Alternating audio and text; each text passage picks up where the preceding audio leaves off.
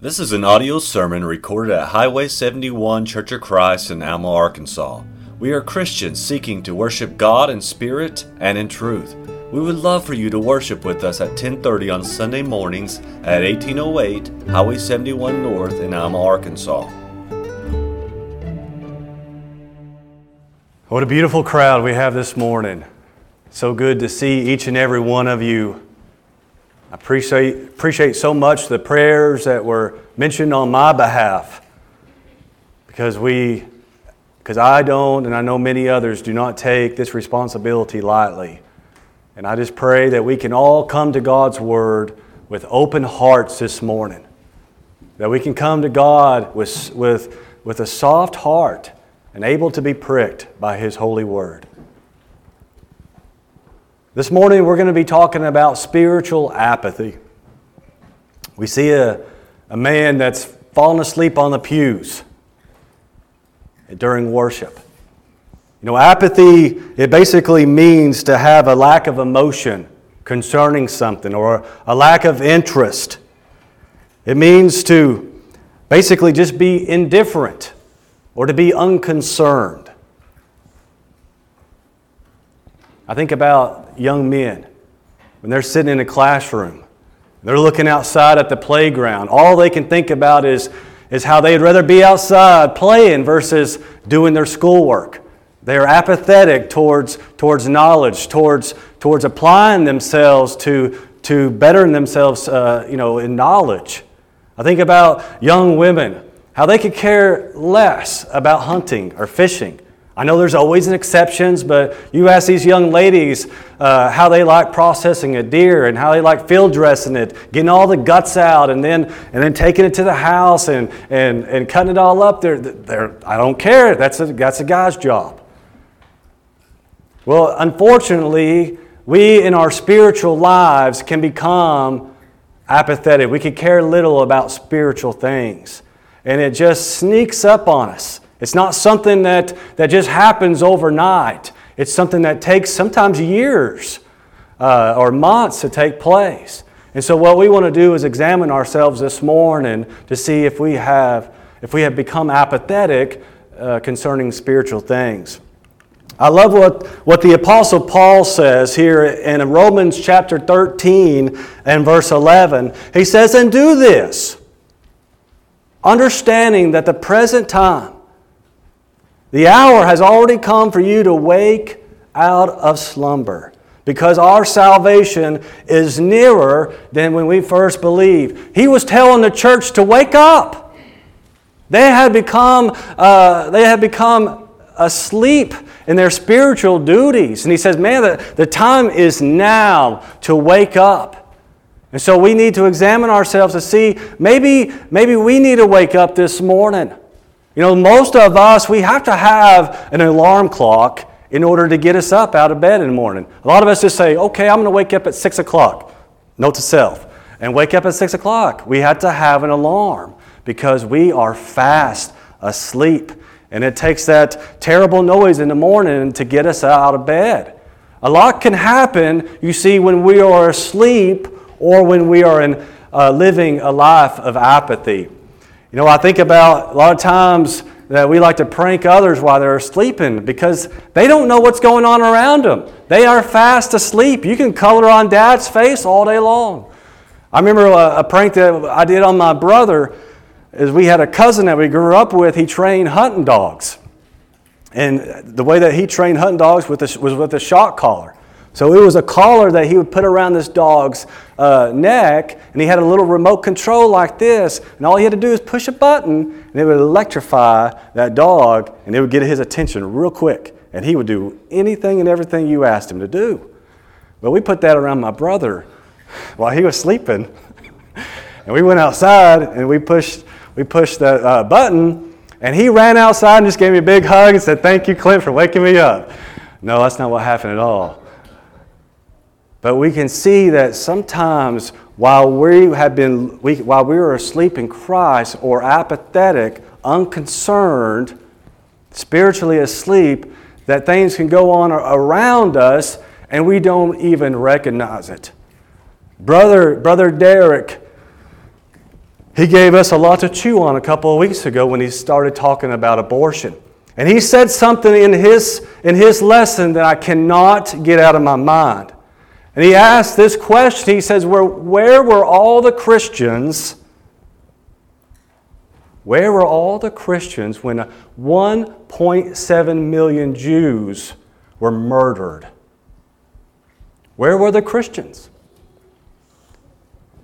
As I began to ask myself that question, I began to do a little bit of research. There was a man that survived the Holocaust. His name was I believe you pronounce it, Elie Wiesel. He was a Holocaust survivor, and he wrote a book about his survival. He wrote a book about what took place during those times. And he was, you see, severely affected by apathy around him. This is what he said in his book. He says, the opposite of love, it's not hate, it's indifference. And again, that's a definition of apathy, indifference, unconcern, to lack emotion. He said, the opposite of art is not ugliness, it's indifference. He said, the opposite of faith is not heresy, it's indifference. He said, the opposite of life is not death, but indifference. You see, because of apathy, his life was destroyed all around him. He happened to survive, but his life was destroyed. And he wrote about it. And you know, Brother Derek, he put this fact out to every one of us this morning, or a couple of weeks back. He said 125,000 abortions take place every single day. That's 87 a minute. You can go to a website and the number of deaths is just clicking away. Ta ta ta ta ta ta ta ta ta. That's deaths, murders. And Derek posed the question, where are the Christians? What are we doing? Have we been lulled to sleep by Satan? And again, I just use this as an example because we can easily fall asleep in Christ. We can easily become apathetic in our duties to Jesus Christ. You know, this is one of Satan's number one tools that he uses. Imagine, if you will, a lot of us like to watch NASCAR, and there's this $500,000 machine. It's how much this car cost. And in every way, it has every gadget needed to win that race. It has power, it has speed. But what Satan does is he takes that engine out, he puts a little four-banger in there, a little four-cylinder motor. And you see, even though that car has every aspect needed to win that race, it can't do what it was designed to do because it has been drained of this motor. And the same applies to our spiritual lives. It's like Satan likes to drain our enthusiasm. He likes to drain our passion for what is right in this world. You see, we are supposed to be a city that is set on a hill. And everybody sees us around us, and it just somehow migrates towards us. That's what we were designed to do. We were supposed to be passionate about the Lord and His work, but here we are. No one's following us because we have fallen asleep in Jesus Christ. We have become spiritually apathetic. And so what we want to do this morning is we want to talk about how Satan does that. You see, apathy is not the disease. You see, it's the symptom. So how Satan likes to work is he likes to use things that aren't sin and use those things against us. And so we want to look at 4 ways that Satan uses this morning to cause spiritual apathy in our lives. And then what we want to do after that is we want to look at 3 different ways that some of us, including myself, have become apathetic. And then what we want to do towards the end of the message is we want to look at what Jesus Christ thinks about apathy and how we can overcome it. So let's start by talking a little bit about how Satan uses the things of this life to cause apathy. The first thing he likes to use is something we call boredom. When I was growing up, my parents would take us to Destin, Florida. Many of you have been there.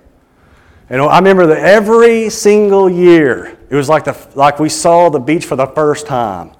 Like we would come into the condo, we would drop all of our stuff, and the first thing we would do is we would that sliding door towards the back of the condo, we would go outside and we would just breathe in the salty air, the white sands, the emerald green waters, and we would just be in awe of God's majesty. But you see, towards the end of the vacation, we'd kind of walk by that sliding glass door and yeah, it looked great, but it wasn't quite the same. Think about if we owned that condo. Think about if we saw that view every single day of our lives. It would become invisible to us, wouldn't it? You see, the grace that one time just dropped us to our knees, you see, it can become mundane. God's amazing grace. It can become mundane in our lives. You see, the Word of God that dropped you to your knees and that caused you to repent of your sins, you see, they can become hollow words. You see, if Satan allows to penetrate us. You know, familiarity is something that we all have to be mindful of. Think about our marriages, husbands and wives in here. Like, what makes a successful marriage? You've got to keep rekindling that fire over and over again. You can't just let things be or you're going to grow apart. The same thing applies to God. We have to do things to rekindle our fire. If we stop reading God's Word, if we stop talking to God every morning and every day at noon and every night, then what we're going to do is grow apart. Another thing he loves to do is use money. You know, money is something that we all have to have. It's a tool, isn't it? But you know, the prophet Amos, he said to the Israelites in his day, he said, you lay on your beds of ivory. Beds of ivory, can you imagine? It'd be something to see, wouldn't it? I kind of want one. He said, you lay on your couches with ease. He says, you drink wine by the bucket loads because of your excess. He says, you have so many herds that you can't even have, you don't even have enough stalls for them all. You're all hot. I'm about to burn up. You see, money is something that we have to have. It is a tool. Why wouldn't Satan use it to distract us? Why wouldn't he use it? This makes sense, doesn't he? He's a smart guy. We have cares. You know, Dwayne talked about the cares of this life this morning. How many of us put on the busy badge? How many of us say to each other, man, I'm swamped. I don't have enough time in a day to get it all done. When our brother and our sister says that to us, the next time they say it, say, I will pray for you. That's what we need to say. I will pray for you. Why is it that we pack our schedule so full of things? I think it gives us a rush when we accomplish our task, doesn't it? I think it makes us feel significant. I think that's why we do it. Let us pray for one another. I think about Mary and Martha. Jesus talked about these two sisters. One was busy, one sat at the feet of Jesus. Remember, Mary sat at the feet of Jesus, and she just soaked up all the words that he had to say about the kingdom of God. But then there was Martha. She was doing what she was supposed to do as well, wasn't she? Someone had to feed Jesus. Someone had to bring him water and a cup of coffee. That's what she was doing. She was taking care of the needs of her household, her company, being hospitable. And so she's like, I'm going to get my sister in trouble. She's like, Jesus, can you please get Mary to help me? I'm doing this all by myself.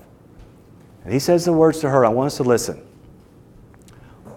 One thing is needed. There's one thing that's needed, and your sister has chosen that one thing. See, there's a lot of things in this life that we can be busy doing, but are we choosing that one thing? The one thing is what's going to get us to heaven. There's a lot of things that are temporal, but there's one thing that's eternal. What are we busy doing? How many beds of ivory do we need? Think about pleasure. I think you guys are getting the gist of this. We spend 6 hours of our time, 6 hours a day on average, whether it be television, surfing the internet, on our phones, playing video games, media related. 6 hours a day is what we choose. And so we can understand how in the last days Paul warns us that people can be lovers of pleasure more than lovers of God.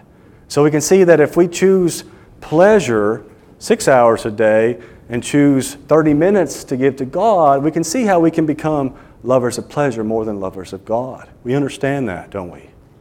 So again, all these things are not wrong in themselves, are they? But you see, Satan's so intelligent that he uses these things to distract us from that which is important, that one thing. So let's look at ourselves this morning. When we come to God's Word, we always got to hold that mirror up, in front of us. That's what God's Word, is to do.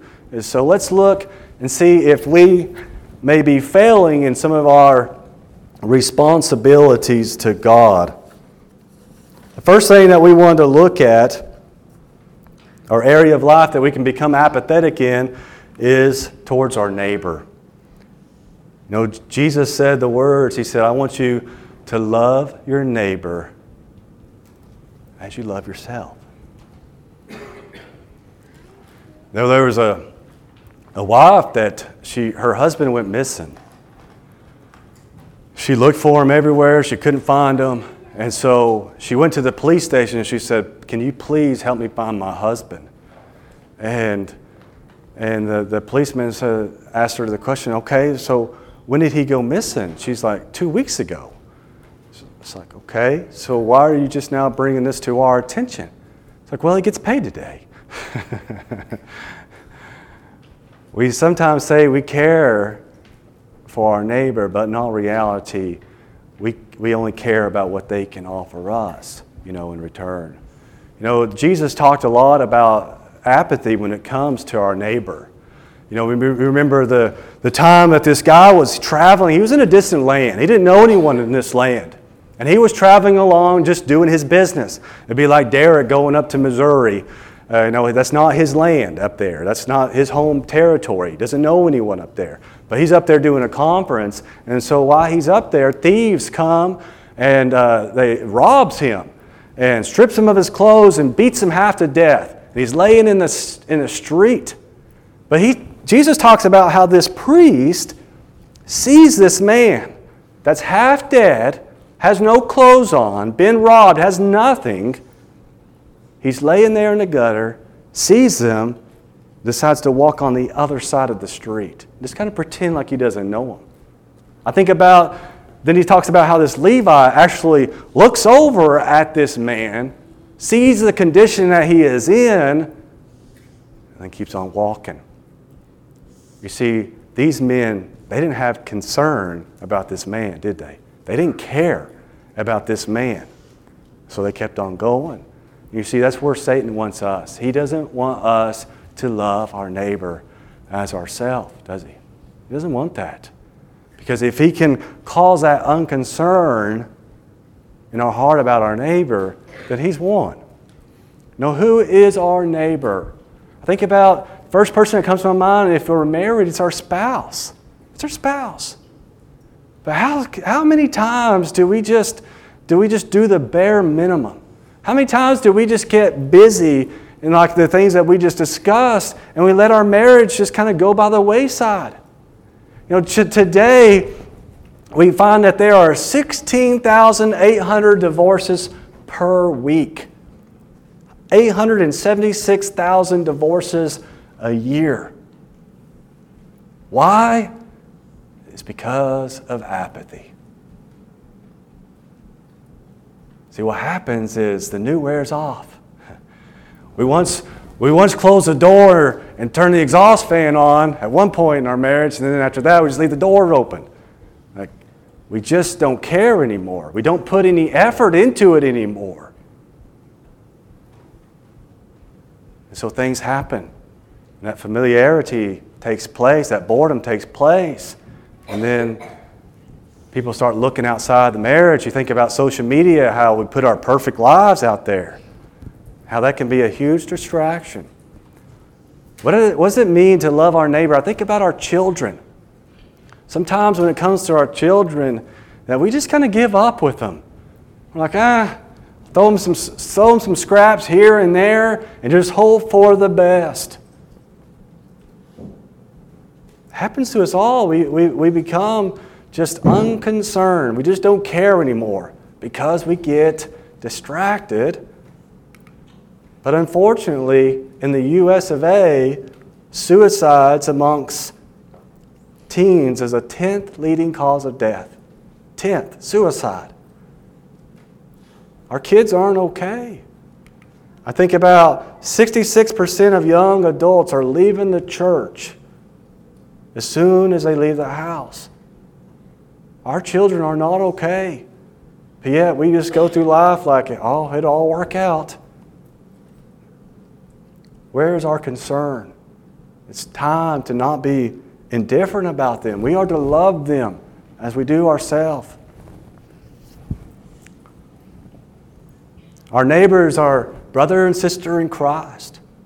It is the people out in the world.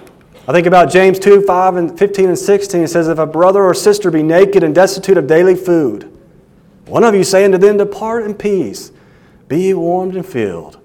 Notwithstanding, you give them not those things which are needful to the body, what doth it profit?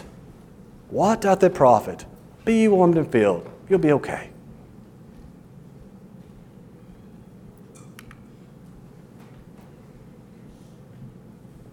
Because of this mindset that James warned us of, 153 million children worldwide are orphans. Who is our neighbor? How far does a need have to be before it becomes insignificant? I think about Jesus' words. Then he will also say to those on the left hand, depart from me, you cursed, into everlasting life, prepared for the devils and his angels. That doesn't sound very nice, does it? This is Jesus talking. Who's he talking about? For I was hungry, and you gave me no food. I was thirsty, and you gave me no drink. I was a stranger, and you did not take me in. I was naked, and you did not clothe me. I was sick and in prison, and you did not visit me.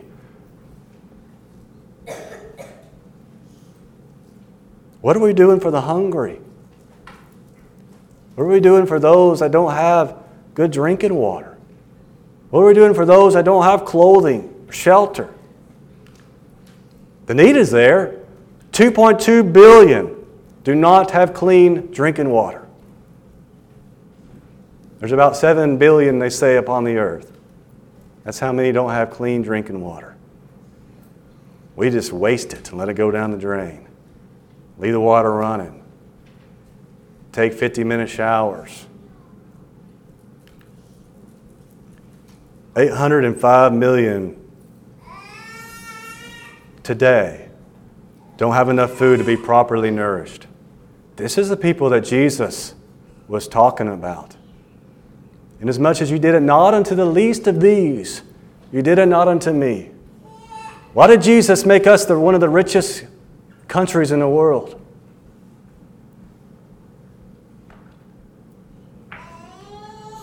How far does a need have to be before it becomes unimportant to us? Another way that we can become apathetic is when it comes to the kingdom of God. Pretty church, isn't it? If you want to turn with me to 2 Kings chapter 13, verses 14 through 19. I love these passages of Scripture because this is Elijah last sermon. The last sermon he would ever give.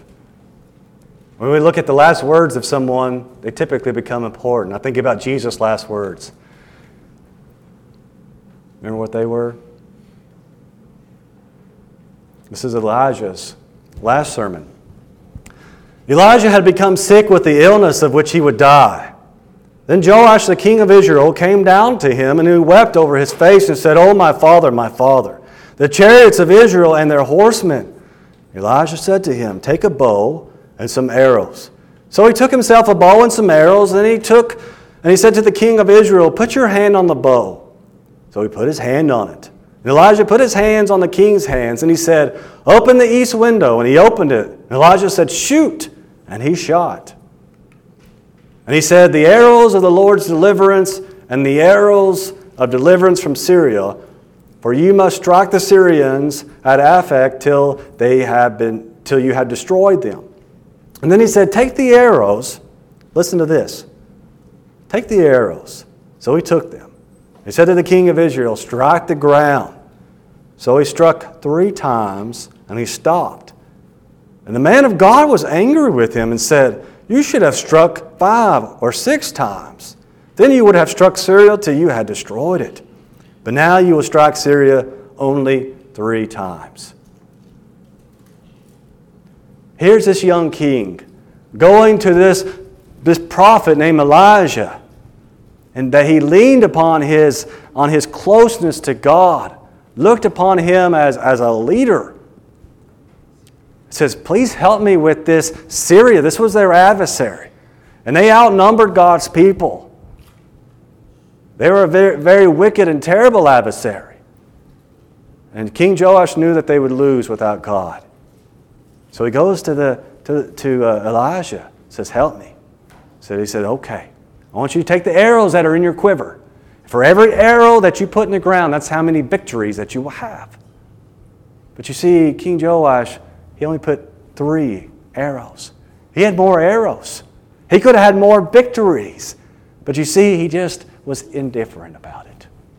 He was indifferent about becoming victorious, about claiming the victory that he could have had if only he had faith. You see, we can become very apathetic when it comes to the works of the Lord.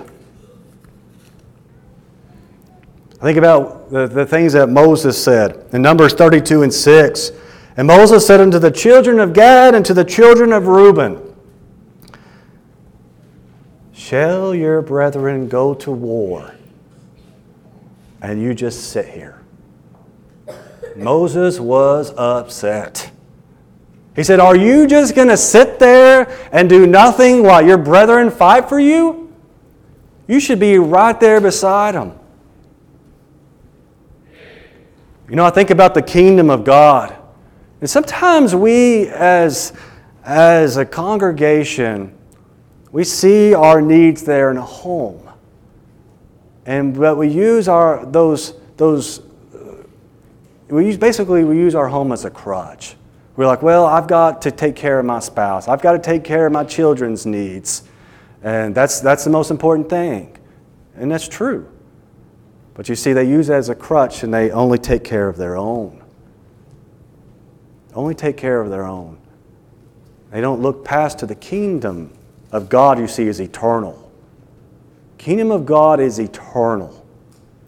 And there is work to be done. But yet we just kind of sit back and sit there and let other people do the work of the Lord, the work in the kingdom. We're just like, well, I got to take care of my family's needs. You know, I just think about all the things, like here at this local congregation. It's like, whose job is it to change these air filters? Who does that? When a light bulb goes out, who changes those light bulbs? Who is that person that pays the electric bill? Who does that? Who goes and deposits some money or contribution? Who pays the evangelist? Who fills up the baptistry and empties it and cleans it? Who goes and buys the glass cleaner for the windows? You think about all the needs. Whose responsibility is that? Whose responsibility? Which one of you ladies that are mature in your faith, which one of you, who's responsible for teaching the younger women? That's not saying mothers teach daughters. That's saying aged women teach the younger women how to be proper wives and mothers to their family. Which one of you men is going to take care of the spiritual needs of the congregation? Whose job is that? Like, do we just sit back and like someone else to take care of that? Is that how we do things? Or are we like Isaiah said, "Here am I, send me"? Are we like Philip? We're running to the work of the Lord, saying we're ready to be used for God's kingdom.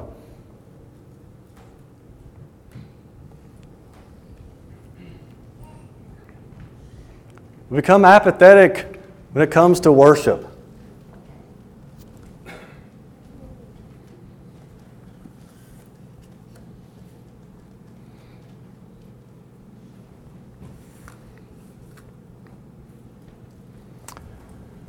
You know, when we drop our kids off at school, we have to be there on time, don't we? We're dropping them off. Like if we drop them off late every day, we're going to be getting a call from the principal and the teacher. Like, hey, tardiness is not okay. If we continually show up to work late, what's that employer going to do? He's going to let us go. They expect us to be there on time.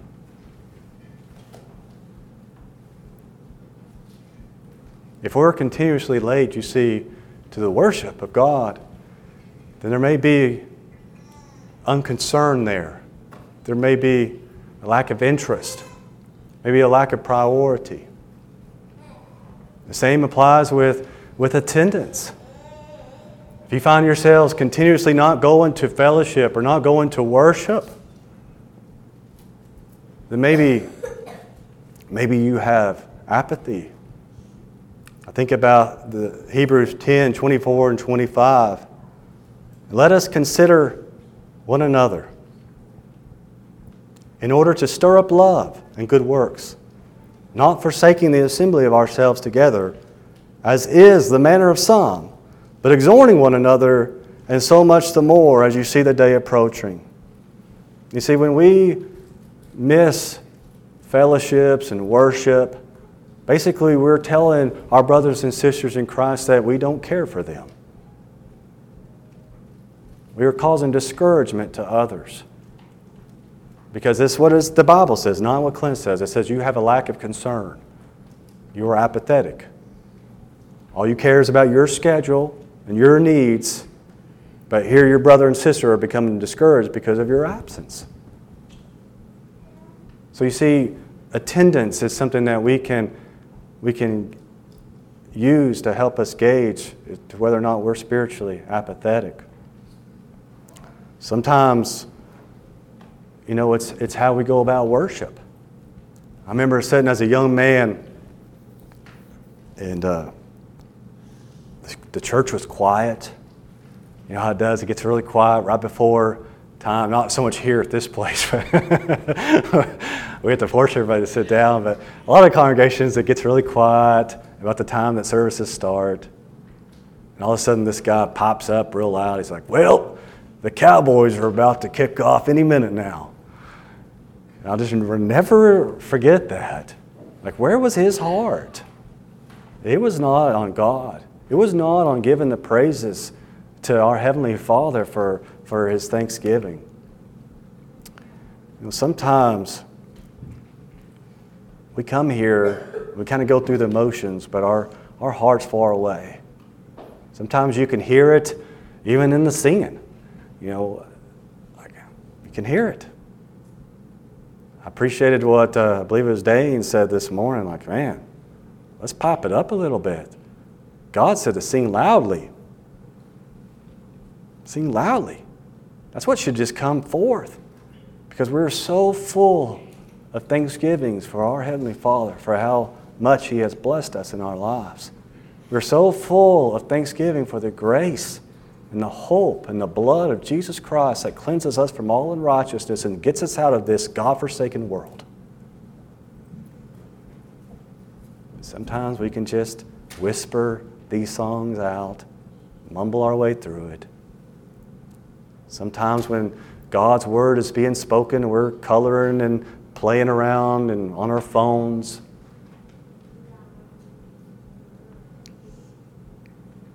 Sometimes this is a gauge to see where our heart is at.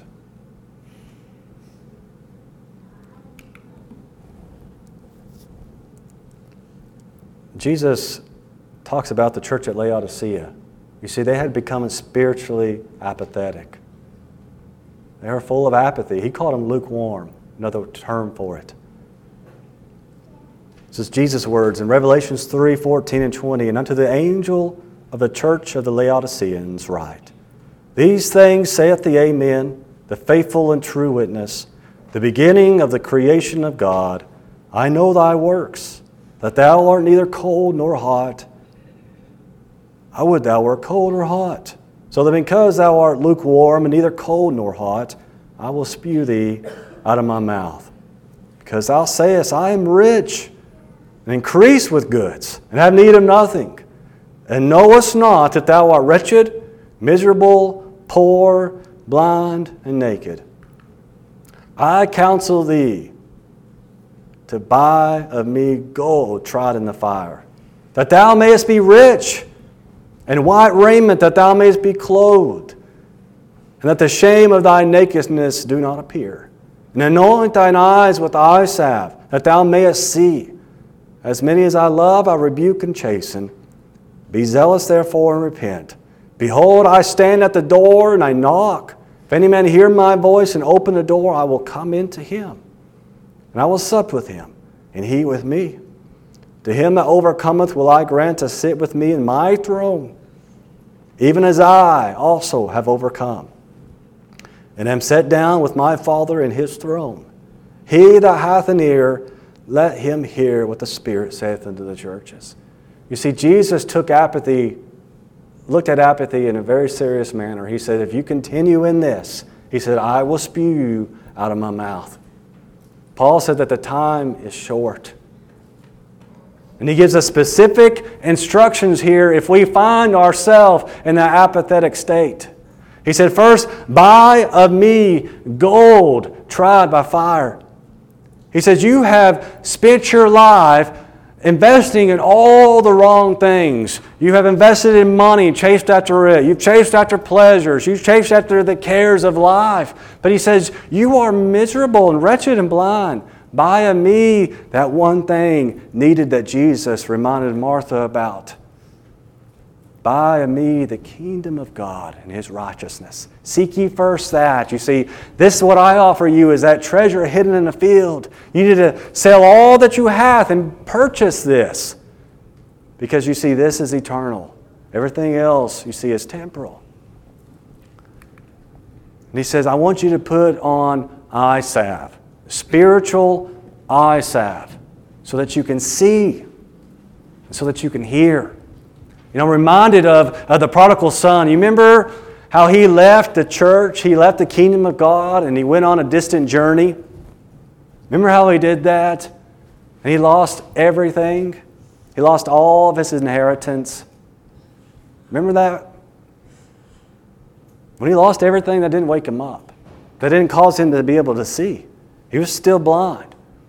When he had to go to work for a hog farmer, that still didn't wake him up. That was the most despised profession amongst the Jews. But you see, when he was down on his hands and knees in the mud and mire of a hog pen, all of a sudden he remembered. He remembered and he woke up.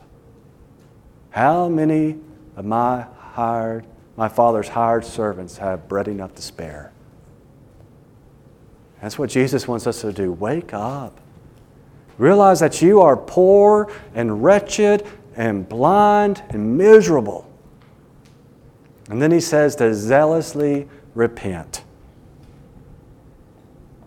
Not tomorrow, but today. You remember the parable of the 10 foolish virgins, or the parable of the foolish virgins, and how 5 of them, how Jesus came and 5 of them were asleep? You remember that? They were asleep. And they run and they bang on the door and say, "Let me in, Jesus, let me in." He said, "I don't know you. I don't know you." You see, they tarried. They tarried to do what they needed to do, what was important. And so what happened is they missed out. Missed out. Paul said it best. He said, "Seek out your salvation with fear and trembling." Seek out your salvation with fear and trembling. That's how important it is. We're talking about eternity. Never be lacking in zeal, but keep your spiritual fervor serving the Lord.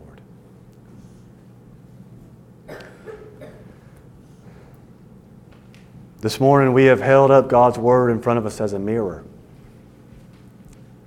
And if this morning you have found yourself with spiritual apathy, Jesus says, be zealous and repent. Be zealous and repent. Because you got to keep that light burning. We got to be ready. Jesus talked about a parable. He said how there was going to be a marriage. And he sent all of his servants out to go into to the whole town and invite as many people as you can. And so he sent these servants out to come to this wedding. But all these people, after getting invited, they're like, I don't think I want to go. Don't think I'm interested. They didn't care. But you see, this wedding is the wedding feast of Jesus Christ and the church. And there are those that have not obeyed the gospel of Jesus Christ. You said, I'm not really interested. But you see, those people were destroyed. They missed out. They banged on the door, and it was too late. It's high time to wake out of sleep. Whether you haven't obeyed the gospel or whether you have obeyed the gospel and you've drifted away, like now is the time. Do something about it. Thank you so much for your kind attention. We hope you have enjoyed this message recorded at Highway 71 Church of Christ. If you have questions concerning this message or would like to set up a study, please call 479-647-2658. May God bless you.